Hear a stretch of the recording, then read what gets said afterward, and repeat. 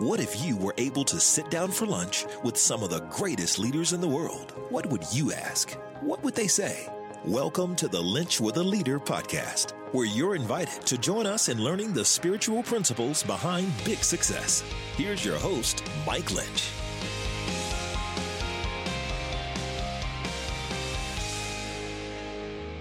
Welcome to episode 88 of the Lynch with a Leader podcast, where we sit down with some of America's greatest leaders and find out how they have learned to lead with their faith out in front. If I've never met you before, my name is Mike Lynch, and it is my honor to be on this leadership journey with you, as we're all seeking to be the leaders that we were created to be in the space and the place that God has put us. Well, today I just want to start this conversation today by saying thank you. Thank you to each of you that have subscribed. Thank you to each of you that have not only just listened to each episode, but you've bought in the emails, the text I get from so many of you saying, thank you for talking to so-and-so. Well, from me to you, thank you for listening, because you make this thing happen. If you are listening and you have not subscribed yet, boy, take a second, hit pause, go and subscribe on iTunes, Stitcher, Spotify, or wherever you listen, because it really does help you never miss an episode, but it also helps us climb up the charts so more people can find out about spiritual leadership and learning to lead with their faith out in front. I just received a review on iTunes. The phrase was "love the no filter." This is a great podcast. It's exactly what I've been looking for. A podcast of leaders, different scopes of life, giving their testimonies and advice. Thank you, Mike. No, thank you. Thanks for listening in, because you guys make this whole thing worth it. Well, today has been one that I have looked forward to for so long. There are certain people that are out there. They're the big fish. You know they're out there. You just don't know how to go fishing for them and find them. Well, through a good friend at North Star, Brandon Wood, who played for this gentleman at the University of Georgia, he was able to make the connection. And we had a phenomenal time sitting down. For those of you that know me, know that I am a big Georgia Tech fan, but I am also a big Mark Richt fan. And while he was patrolling the sidelines of the University of Georgia, it used to just irk me, because I'm thinking that's the kind of guy every parent wants their kids to play for. He's a phenomenal football coach, 2 SEC championships, 5 SEC division titles. Even as the coach at Miami during his short time there, 1 Atlantic Coast division title, 2-time SEC Coach of the Year, Walter Camp Coach of the Year, former college football player at Miami, coached at Florida State with Bobby Bowden, and then, of course, coached at the University of Georgia for many, many years. But what everybody knows Mark Richt for is more than just being a great football coach. He's an incredible man, an amazing leader, and even more importantly, a sold-out Christ follower who doesn't wear his faith on his sleeve. He lives it out of his heart. You are going to be inspired. You are going to enjoy, and you are going to be blessed. So I want you to pull up a chair, and I want you to listen in to my conversation as football in college is kicking off right now with the one and only Coach Mark Richt. Coach Richt, thank you so much for joining me in this episode of Lynch with a Leader. It is an honor to have you, sir. Good to be here. I appreciate you having me on the show. Well, you have accomplished so much. And man, I look back and I'm a Georgia Tech fan, so this is tough. It's tough. You took us to the woodshed quite a bit. When you look back at your life and your career, is it hard to even believe all that happened as you look back in the rearview mirror now? Well, there's 35 years of coaching when you count 1 year of high school and 1 year at East Carolina. But I was, 15 years at Florida State, 15 years at Georgia, 3 years at Miami, and just played in so many big games. Just that part of it. When you look back and you get on YouTube or you're watching a network that's showing old games and you're like, wow, that's pretty spectacular. Not so much what I did as a coach, but just to be in those games, in those big moments, national championship games, conference championship games, and then just rivalry games that meant so much to so many people. So it was fun to do that. And then you think about all the people. That's right. I'll watch a game and I'll push pause and take a picture of a kid that I hadn't seen in about 4 or 5 years and text him a picture of himself on the screen back in the day, kind of stuff, and just getting to brighten their day. It's kind of fun to do that too. But we ate and drank and slept it pretty much in our family. But it was a good time. You look back at how you grew up. Your dad wasn't a football coach. Your dad was a blue-collar worker, worked hard. Right. What did your family pour into you that you were able to live out later? What was something that your parents put into you as a young man growing up out in the Midwest and then eventually moving to Florida? Right. What are some things you got from them growing up? Right. Well, my dad for sure taught me about integrity. People actually called him Honest Lou. He just was a straight shooter and believed in being a man of integrity and always telling the truth and doing what's right. And he was very mostly a quiet man, but I learned a lot about just how to be a man of integrity from him. And then my mom was pretty simple. I think unconditional love was what most moms give, and my mom was no different in that, and she showed me what that looks like, and it was a good mix for sure.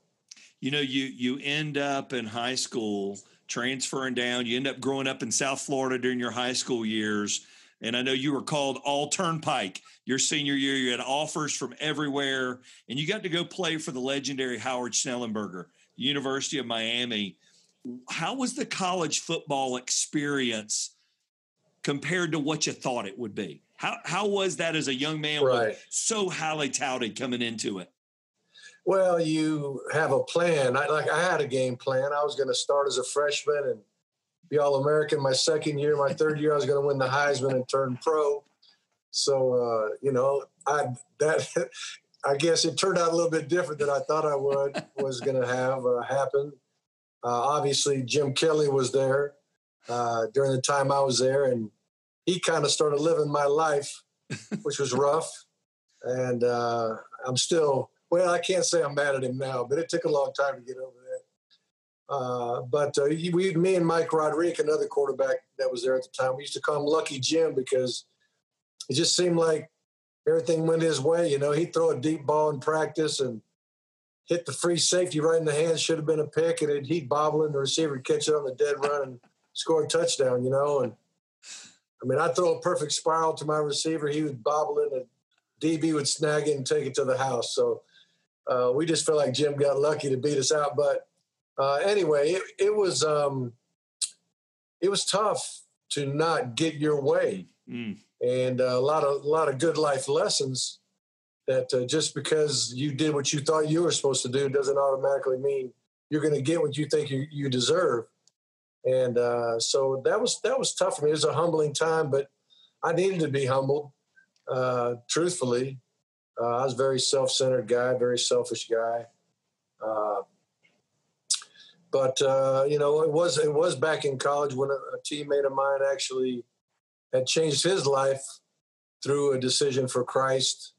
And I got a chance to talk to him one summer about it and thought it was about time maybe I should do that. I was very attracted to what had happened, the peace that he had in his life that he just never had before. We were both going down a bad path, and all of a sudden he had changed. And I asked him what it was, and he told me it was that he came to know Christ. And so I was thinking that was maybe what I should do, but I was kind of more worried about what my other roommates would think and what my girlfriend might think. And I was more worried about what man thought than what God thought, which was pretty stupid at the time. So I kind of postponed that decision for Christ during my college days, but it was a great learning experience and a humbling experience for me, for sure. Was that the first time you'd really experienced adversity athletically on the field, going to college, and now it's not working out like you thought it would?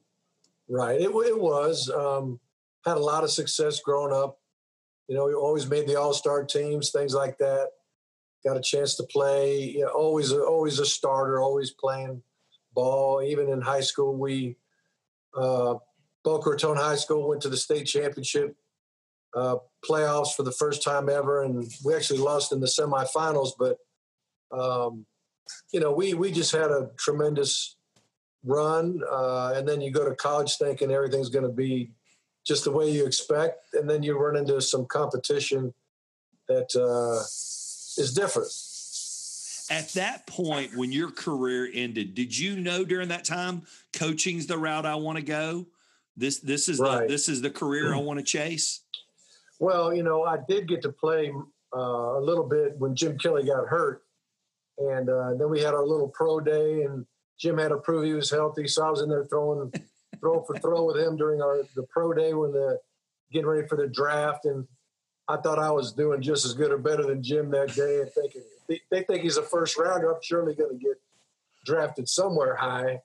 And as it turned out, I didn't get drafted at all, but I did get a shot as a free agent with the Denver Broncos. That's right. So I get a call from my agent, said, "Hey, you didn't get drafted, but you did get a chance to be a free agent. So there are a couple teams are bidding on you." I go, "Okay, tell me, show me the money." And as it turned out, Denver wanted to offer me 8,000.00 signing bonus, 6 figures, man. So it was $8,000 signing bonus to go there over Pittsburgh. They wanted to give me $6,000. So I go to Denver. I get in town. I spend time with my recruiting coach, so to speak. John Hadel was the gentleman, actually. I think he was coaching receivers at the time there at Denver. He said, "Hey, tomorrow we're going to meet Coach Dan Reeves, the head coach, and you get to come by the facility, and it's going to be a great day." Well, after dinner, he dropped me off at the hotel, and I turned on the TV. There was a news flash that said John Elway had just been traded from the Colts to the Denver Broncos. And so I'm thinking, here comes lucky John Elway. And so that next day, I didn't meet the coach. I didn't meet anybody. It was John Elway day, man. He was there. I think I might have met John Elway. That was about it.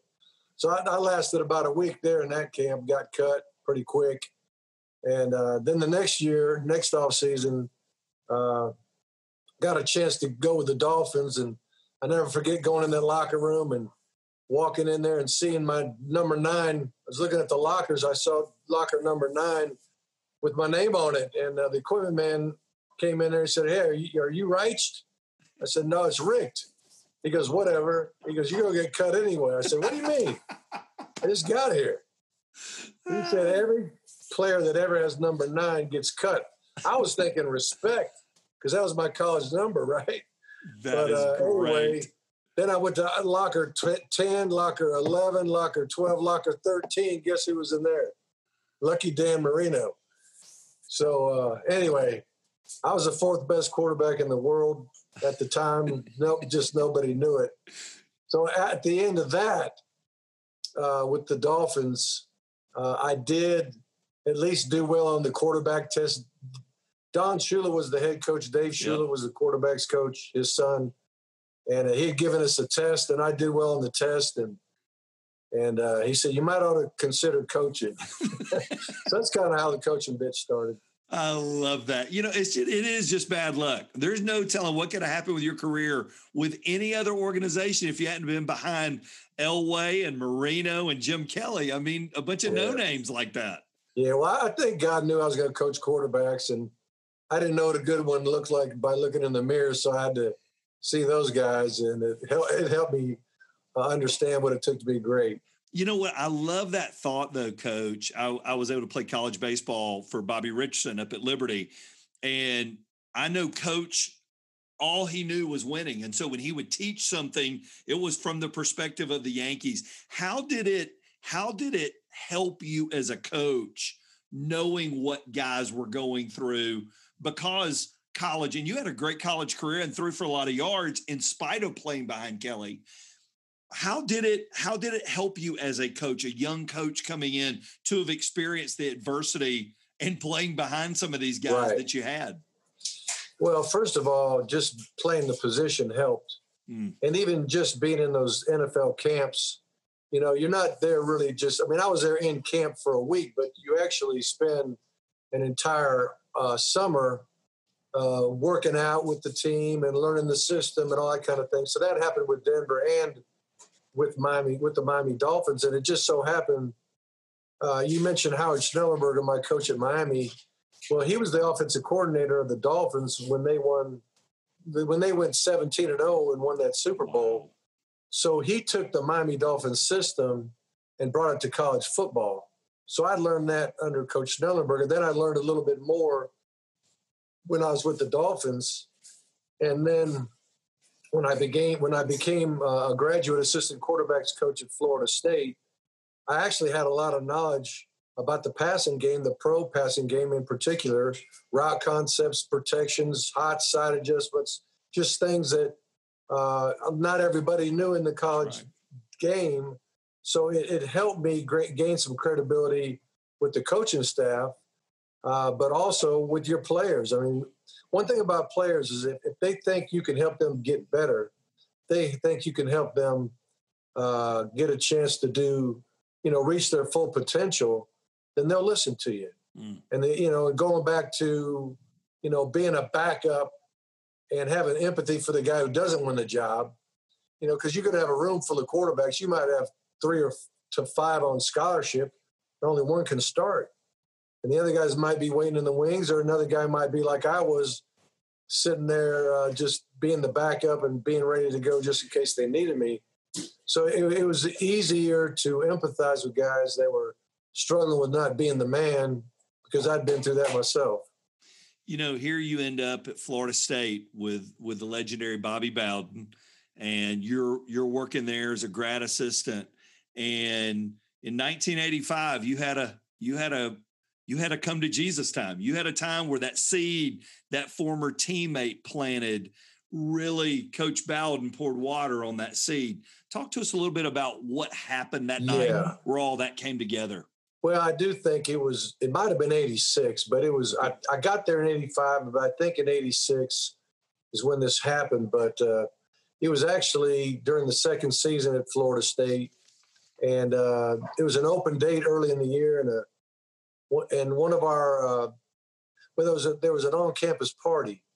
And a long story short, Pablo Lopez, one of our players, ended up getting shot and killed at that party. And it may not have been the very next day because everybody was kind of out of town a little bit. Some were in, some were out of town during the open day. But as soon as all the players came back in town, we had a team meeting, which I was in there, kind of call and roll and standing in the back of the room just to make sure no one's in there that shouldn't be there type thing. And Coach Bowden addressed the team about what had happened to Pablo. And, Coach basically said that, Pablo, he didn't know where Pablo was right now as far as where he was going to spend eternity. He didn't know where he was in his faith journey. And he said, men, I believe there's a God in heaven who created us, who loves us, and he wants us all to go to heaven, but the only way we can get there is being perfect. And when Adam sinned, sin entered all man, and we got no shot apart from Jesus Christ, and that's why he sent his son Jesus to die on our behalf and take on our sin and make our spirit 100% perfect in God's sight. And so he said, men, that chair right there is where Pablo used to sit. You guys are 18 to 22 years old. You think you're going to live forever, just like Pablo did, but you're not. He said, if that was you last night instead of Pablo, do you know where you'd spend eternity? And so I'm in the back of the room. He's talking to the players, and I'm in the back of the room. And like you mentioned, all those seeds that were planted back in my college days came to fruition. And I'm like, I know where I'm going, and it's not a good place. And Coach Bowden invited any player to come see him in his office anytime they wanted to about it. And so that very next day, I knocked on his door, and he said, "Come on in, buddy." And he calls you buddy when he doesn't know your name. But no, he might have known my name by then. But anyway, I said, "Coach, I know you were talking to those players, but I need Jesus." And so I prayed to receive Christ with him that day. And obviously, next to my dad, he's the most influential man in my life, Coach Bobby Bowden. What made him so influential? I mean, we all watched him as an outsider, but being on the inside, we knew about his faith. What made him such a powerful influence in your life, Coach? Well, he preached faith first, family second, football third. And a lot of people preach that, but, unless you live with the guy and work for the guy, you really, it's the actions that make it all come to life. And, one of the things that he did, just one of the things he did was we had a devotional time prior to when we opened every single staff meeting, there was a devotional time. And, everybody in that room, every man in the room had a chance to say something inspirational. It may have come from the Bible, but we were going to pray every day and acknowledge the fact that as smart as we are, we need God, and that had a big influence on me over time. But the other thing is he had in the beginning of every season what we called a hideaway, where we'd go off somewhere and just talk about everything having to do with the program. And he would always start each meeting saying that after the devotional, that he talked about loyalty. He said, "Man, we need to be loyal to each other. There'll be times I got to be loyal to you, times you got to be loyal to me." And the second thing he said, if anybody in here cheats in recruiting, I'm not going to be loyal to that. Wow. And I will not back you up if you guys do that. If you do, you're gone. And that was music to my ears as a young coach, because I heard all the war stories about things that would happen in recruiting that just weren't ethical. And I didn't know if that's what you're going to have to do to try to survive in the big time college world. And first thing comes out of his mouth, or at least the second thing comes out of his mouth, is, "I'm not putting up with that. We're not doing it that way." And so those are just some of the examples of how he went about his business and how God, blessed him.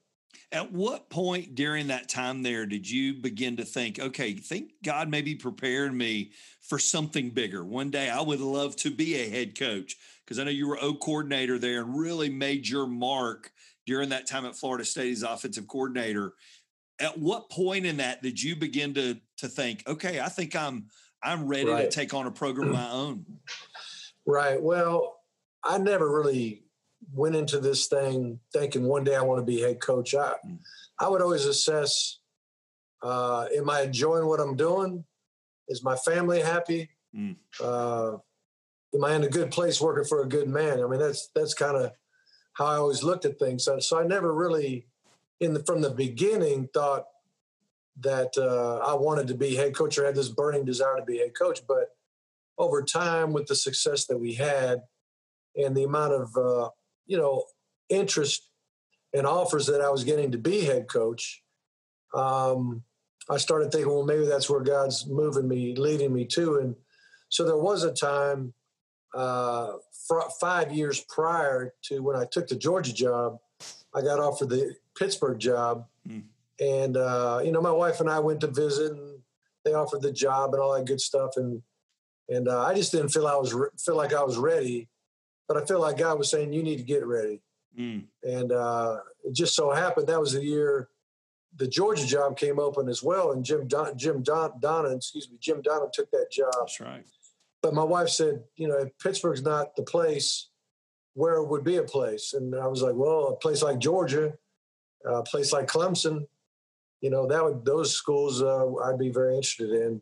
Well, 5 years later, when Coach Donnan got let go, Georgia did call, and I was thinking this might be it. When you were in private, you take the Georgia job, you're beginning this new career. We all know the Vince Dooley era of Georgia, and it had been a while since they had won at that level. As you began to think about that, what was your prayer of how God would use you there as a coach and as a leader there on that campus? Well, first of all, my wife is really good at helping me with my why, if you know what I'm saying. I do very well. She's like, you're not taking this job for fame or glory or money or anything else. We're taking this job because we think that's where God's leading us to be. And really the mission that God gave us is to, bless the young men that we're put in authority over, and the staff as well, and everybody else connected. When you first become head coach, you know you're going to have influence over players, but you don't realize the influence you're going to have over your staff, over people that are in fundraising, the boosters, the fan base, the media. There's so many people that you end up touching and influencing, and for the better or for the worse. You just don't really understand it. And you don't really understand. I remember when I first became head coach, and as a coordinator and position coach, I love to just bust chops. I like to have fun and take a little jab here and there with the guys, just like you would, with your friends and all that kind of thing. And so I did that relatively early on as the head coach, and it was like, whoa, coach, was getting on to so-and-so, or it was your words, I guess, as a head coach are just so much more powerful and influential that you gotta measure what you say. And you gotta be real prayerful about what you say when you open your mouth. Just like before this podcast, we're praying beforehand, and I pray before every time I speak, because I ask God to guide my words, because you never know you're going to start a fire. That's right. You're going to hurt somebody on accident, but you might have good intentions, but you said something really stupid and hurtful. And so it's a different world when you're head coach, I can promise you. Your career at Georgia was huge. 2 SEC championships, 5 SEC division titles, 2 times Coach of the Year there. You finished your record there, 145-51. As you look back at that time, what are you most proud of? What are you most proud of during that season at Georgia? Well, I think just how we loved our players, how we, did things in a way that I believe that God was pleased. I mean, my goal was that. I mean, bottom line is 1986, when I came to know Christ, my life goals became extremely simple. I'm not saying life was easy, but it was simple in that my goal was to live a life that would be pleasing to God. And when I laid my head on the pillow at night, I could sleep well knowing that I at least did my very best to do it the way He would be happy with it.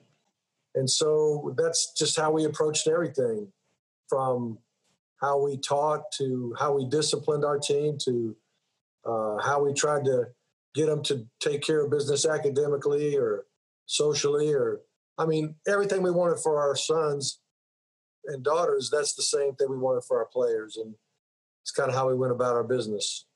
We all know that going into it, and then the fire gets going and the heat turns up. Was it hard to keep those things in focus when you're in the middle of the SEC season and things are coming down to the wire? Or was it something that you went, no, we stayed pretty centered with that? What would you say? For the most part, we stayed centered. Even prior to games, my whole career, especially as a play caller and head coach, I knew I thought better when I was calm. Some guys could get really excited and think really straight. The more excited I got, I didn't think as well, in my opinion. So, I pray for peace. I pray for calmness. I pray for the ability to process information and make decisions quickly in ball games. But the same thing was true with so many decisions that you have to make as a head coach. And my goal was, when it came to decision making, was to have a peace that this was the right thing to do. And some decisions you have time to pray about them and think them through, and then be able to make a decision based on what you think God wants you to do. And sometimes you got to make them fast. You don't have time, but that's right. But hopefully you're well centered in the Word and with your relationship to God, that your natural inclination would be to do something that would be pleasing to God. And when you blow it, you got to own it, and you got to confess it to God, confess it to your team, confess it to your staff, even your fan base sometimes when you make a mistake. And I think, people respect that. What disciplines, Coach, did you put in your life that helped you be ready in those moments? So those times you didn't have time to pray about it for 2 or 3 days and seek the Lord, but you had to make that call. What were daily disciplines you put in that you said had me ready? Well, we did have the devotional every day, and whether I did it or one of my staff members did it, I learned a lot from those times. I would get up and get in the Word, usually read a chapter from the New Testament, the Old Testament, and Proverbs. And then, when our children were young, we actually had breakfast together, had a devotion together. That's awesome. And I would take them to school. We'd start our staff meeting at 8:30 usually. I wanted every coach to be able to see his kids every day, just like Coach Bowden did for us, did for me. And then I had a small group at our church. It was a couple small group that we still are very close to those friends right now. And then I had an accountability group of about 3 or 4 men that talked once a week about, making good decisions as a husband, a father, and as a man. And then, believe it or not, I had another group that it was a prayer group that we kind of met once a week as well.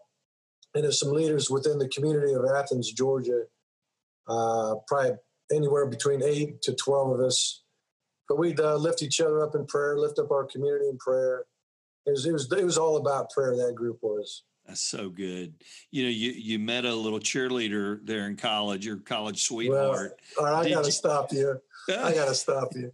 Because I know you're reading Wikipedia, right? I did see that. Did she not? Was she not a cheerleader there? Well, Wikipedia's got Catherine as a cheerleader, which she wasn't. But I did meet her at Florida State, and also the All Turnpike label. Oh, that wasn't real? No, what that was my high school coach was talking about a defensive end in a triple option play. He's like, I don't care if he's all turnpike. He's like, he can't be right. If he goes for the dive, then you pull it and you pitch. If he goes for the quarterback, you pitch it. If he goes for the pitch, you run it. I mean, so the all turnpike, I don't know how that became a label for me. That is so funny. But anyway, once you said that, I knew you were on Wikipedia. And then once you said she was a cheerleader, I said, that's the only place that is. But Wikipedia is mostly right. I'll say that. That's right. That's right. But Catherine and I met. Her roommate was dating my roommate while I was a graduate assistant coach at Florida State. And she was still a student. How did you have any idea the difference she would be making in your life all these years later when you guys met? Could you have ever dreamed what a team you guys have become?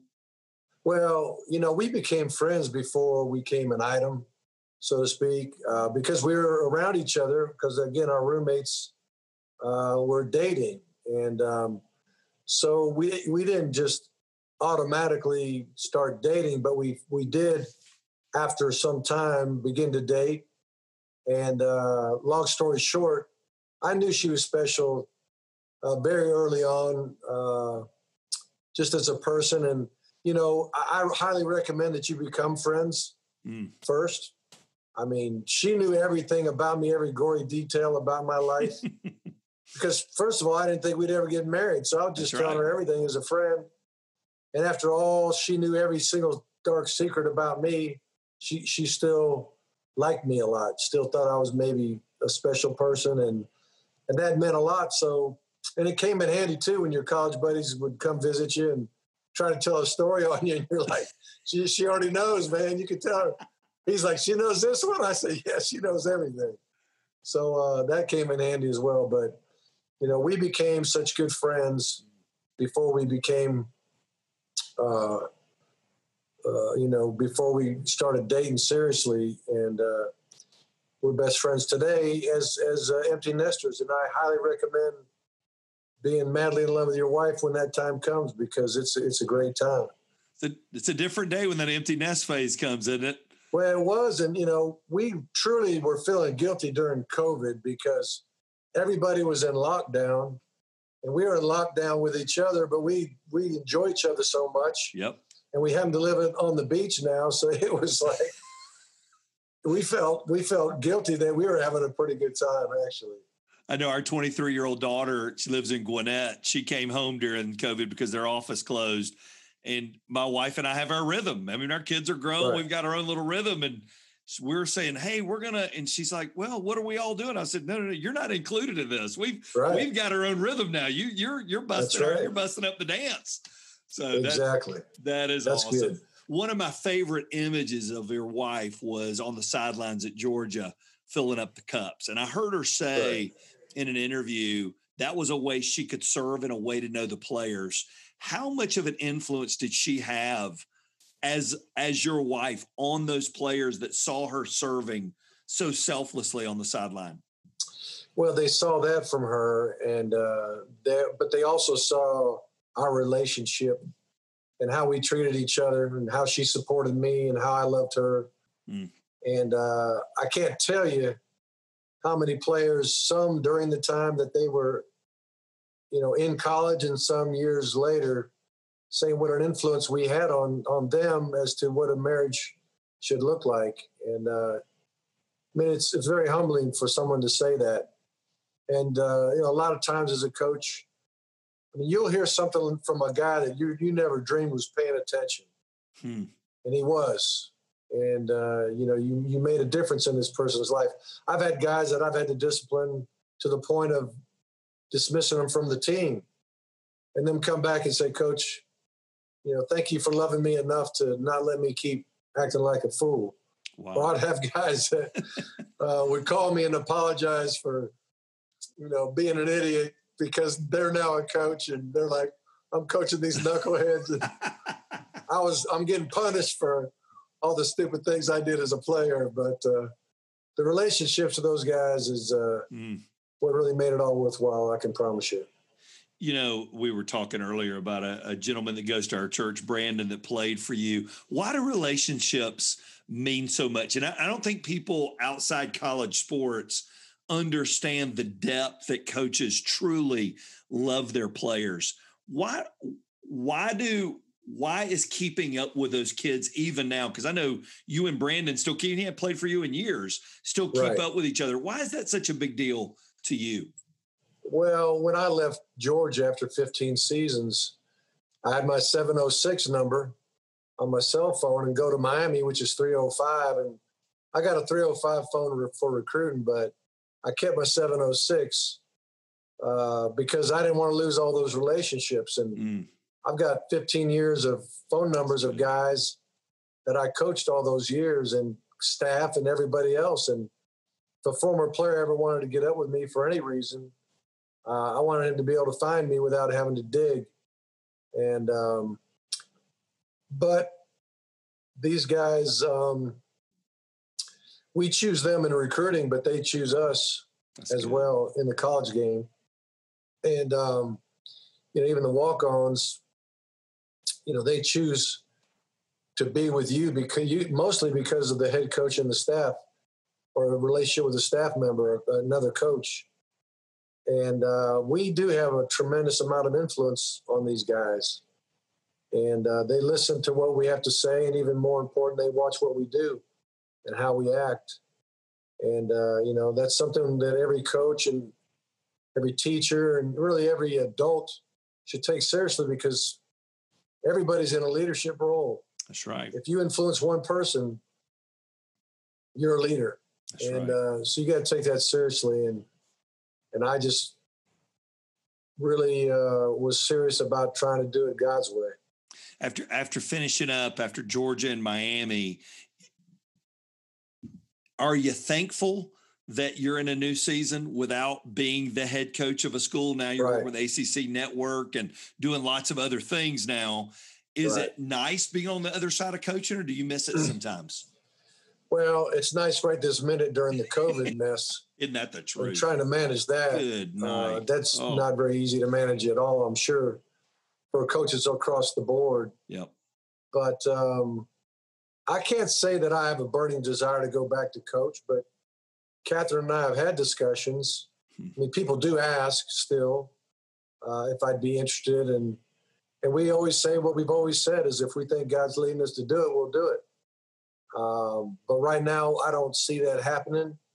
I do have this new career, as a studio analyst with the Atlanta ACC Network.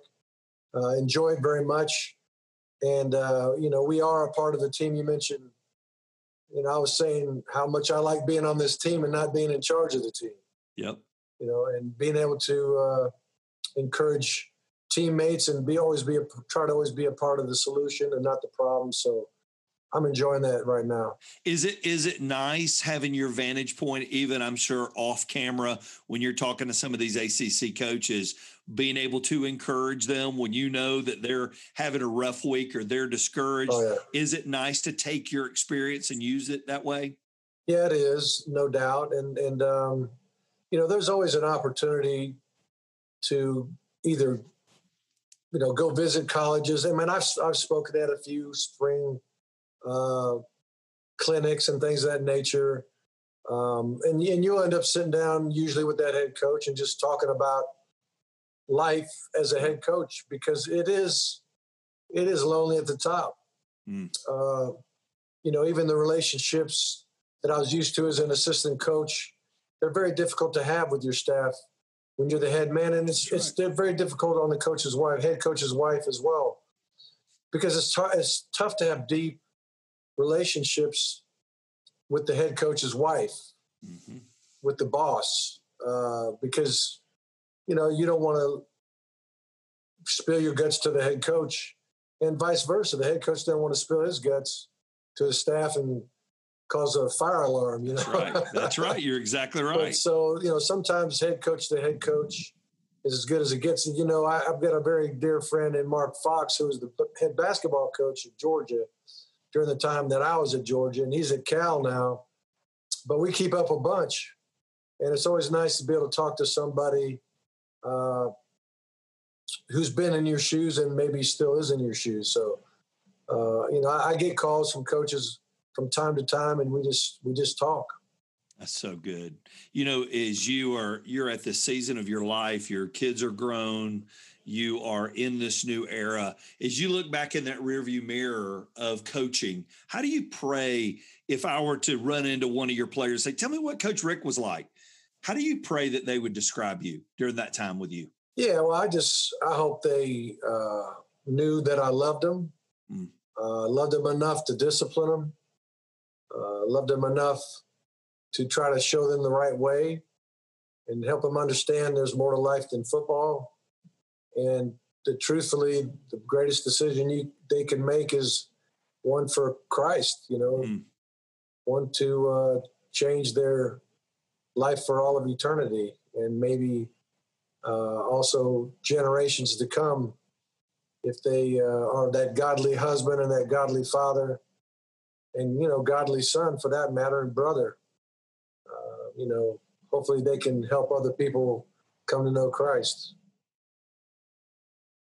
I hope you enjoyed that time with Coach Rick. That was so fun hearing not only old football stories and stories of the game and the greats, but it was even more important and fun to hear about his faith journey, what it was like to meet Christ and how Christ changed his life, how things haven't always gone the best, but yet because of his faith, he knew it would work out for the best. I am so thankful for men like Coach Rick that have not only walked the sidelines and poured into young men the goods of football, but also the things that they can't find many other places, and that's their faith and the things that will last. People like Mark Richt make our world a better place to live and a better place to see differences being made in places you never dreamed they would be made. Thank you, Coach Richt, for living out your faith, for living out your journey, and for being a blessing and sharing with us. Well, our next episode is going to be another fun one. Boy, I tell you what, the hits just keep on coming. We get to sit down with a guest, a prior guest from another episode, but he's got a brand new book out. This book isn't like all his other best-selling books, like In a Pit with a Lion on a Snowy Day, Wild Goose Chase, Double Blessing, Play the Man, Circle Maker. But this one is a book that he wrote with his daughter, and you are going to love the story from Mark Batterson. You are not going to want to miss episode 89. So, once again, thanks for tuning in today. My challenge to you is this. Go out and be the leader that God created you to be, whether it's a sideline or a boardroom or the kitchen when you get home at night. All of those places need you, and they need Jesus in you. Thanks again for tuning in, and thanks again for living out your faith in the space and place that God has put you. Thank you for listening to the Lynch with a Leader podcast with your host, Mike Lynch. If you enjoyed this episode, you can help more people hear it by subscribing and leaving a review wherever you may be listening. For full episode notes and more spiritual leadership resources, visit MikeLynch.com.